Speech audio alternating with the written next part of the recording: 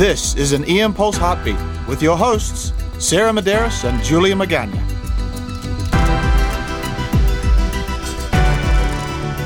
So I'm here standing outside the emergency department with Heidi. And Heidi, why did you come in today? I came in to get off of opiates. And what brought you in? How did you decide to come to UC Davis? Well, I heard about a friend of mine gave me Tommy Trevino's phone number. Okay. And so you gave Tommy a call? Yes, my phone was broken, so he was texting with me. But he texted me all the way up until I came in the door, and he met me right at the front door. Oh, that's great. And what did you think was going to happen when you got here? Well, I thought it was gonna be worse. I thought we were gonna have to do an intake and all that. I thought it was gonna be a long, drawn out process, which it wasn't. And he told you that the plan was for Suboxone? Yes. For buprenorphine? Yes. Okay. And did you know anything about that beforehand? Yes, I've been exposed to it. I've never been on it though. Okay. Do you think you would have come in otherwise or sought treatment otherwise? No, if it wasn't for Tommy texting me up until I walked through the door, I would not have come in probably. Yeah. Well, we're really glad you did. And then, so today when you came in, how are you feeling?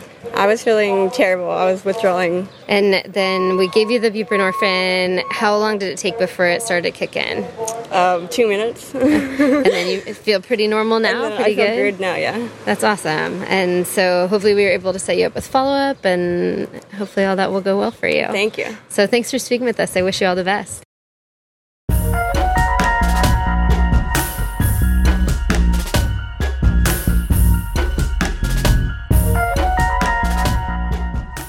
In March 2018, we spoke with Dr. Gail D'Onofrio and Dr. Josh Elder about how the game has changed, and now we in the emergency department can be part of the solution to the opiate epidemic. And we can do this by initiating treatment of buprenorphine in the emergency department. To follow up with that, I'm here with Dr. Amy Mullen, who is the current Cal ACEP president, and she was an important part of starting our own buprenorphine program here at UC Davis. Amy, can you tell us about that program? I think this is part of a broader view of emergency medicine where we're starting to recognize our role in public health and that we are seeing patients with substance use disorder, with addiction, who are suffering from withdrawal, and we need some better tools on how to treat these patients. And so what I've been a part of is a project through the ED Bridge program in California, which essentially is a big toolkit on how to start a program in your ER and giving ERs the resources to take care of patients who are suffering from addiction, suffering from withdrawal, and how we can do our job as emergency physicians and stabilize and refer those patients to treatment. And where can providers get access to ED Bridge? How can they be a part of that?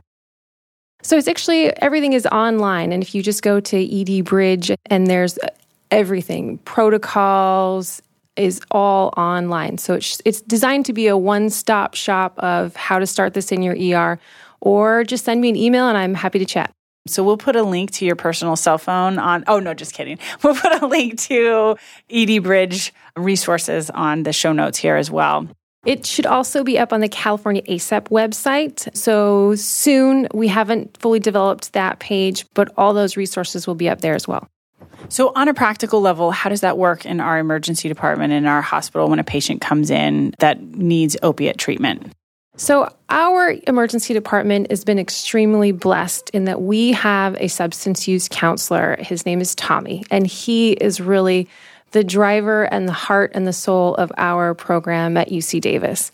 So he has a certificate program in the state of California. He's a certified drug and alcohol counselor, and he has expertise in motivational interviewing and really connecting with patients who are suffering from addiction and kind of getting them into the emergency department, getting them into treatment, and really he walks them through every step of the way.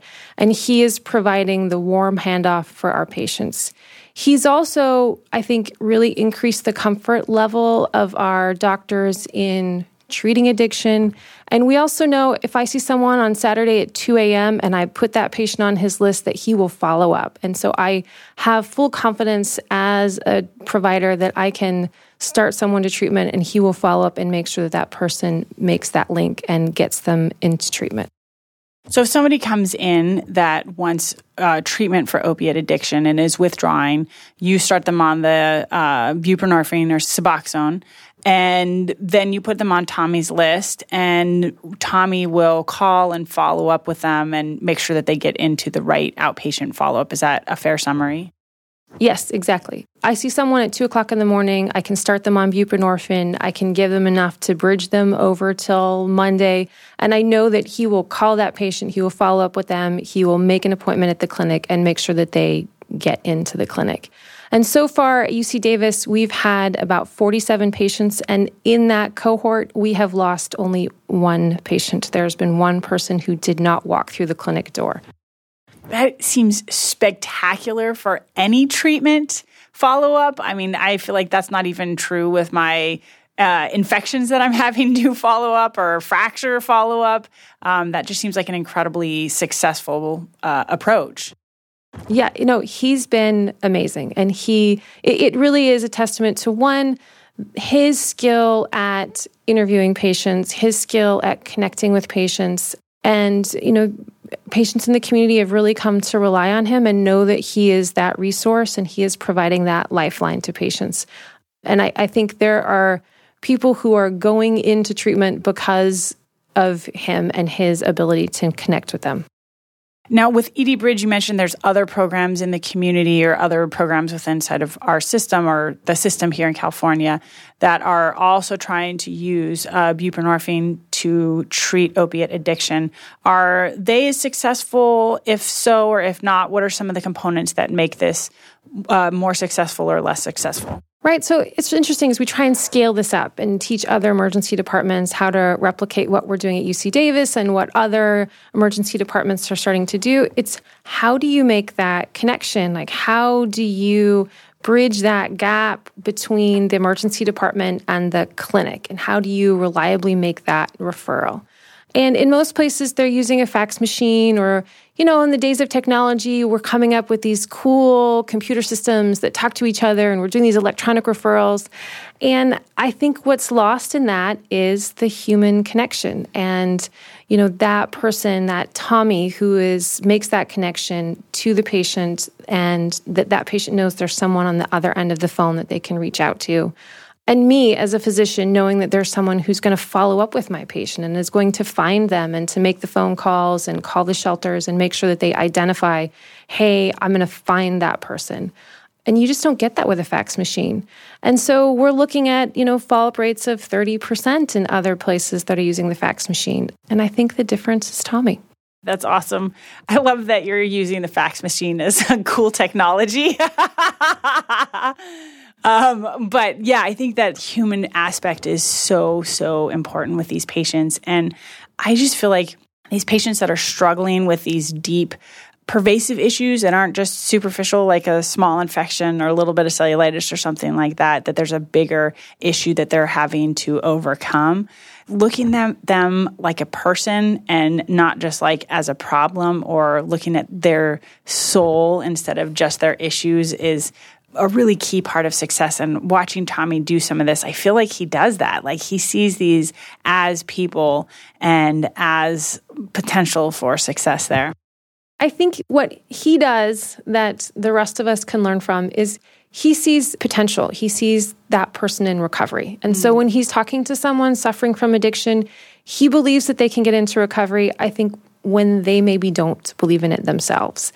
And he looks at them and says, like, oh, I can see you in recovery. And he believes in them, I think, even when they don't believe in themselves. And, it's part of the stigma as emergency physicians and actually in the medical community that we need to get over. I look at a diabetic and I don't think like, oh, you are just destined for DKA and death. And, you didn't take your insulin. And so I should just give up on you and it's a moral failing.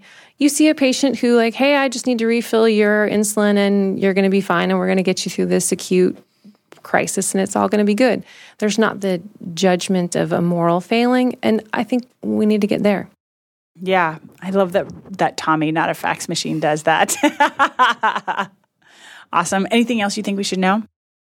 So I think that every emergency department could benefit from a substance use counselor. This is a huge part of our patient population, and it's a huge opportunity lost. It's a public health crisis that we could solve as emergency physicians. And I would love to put a Tommy in every ER. And so this year, as CalASEP pushed for a budget request from the state budget to fund a substance use counselor in every emergency department in California. And we got really far. We got through both houses of the legislature, and I really thought we were going to get a major win and just change the game in California. But in the end, we lost in negotiations with the governor, but I'm not giving up California. We're going to try again next year. So I really believe this would just game change our practice in emergency medicine. Absolutely. Well, thank you, Amy, so much for talking with us. I really appreciate your perspectives as always.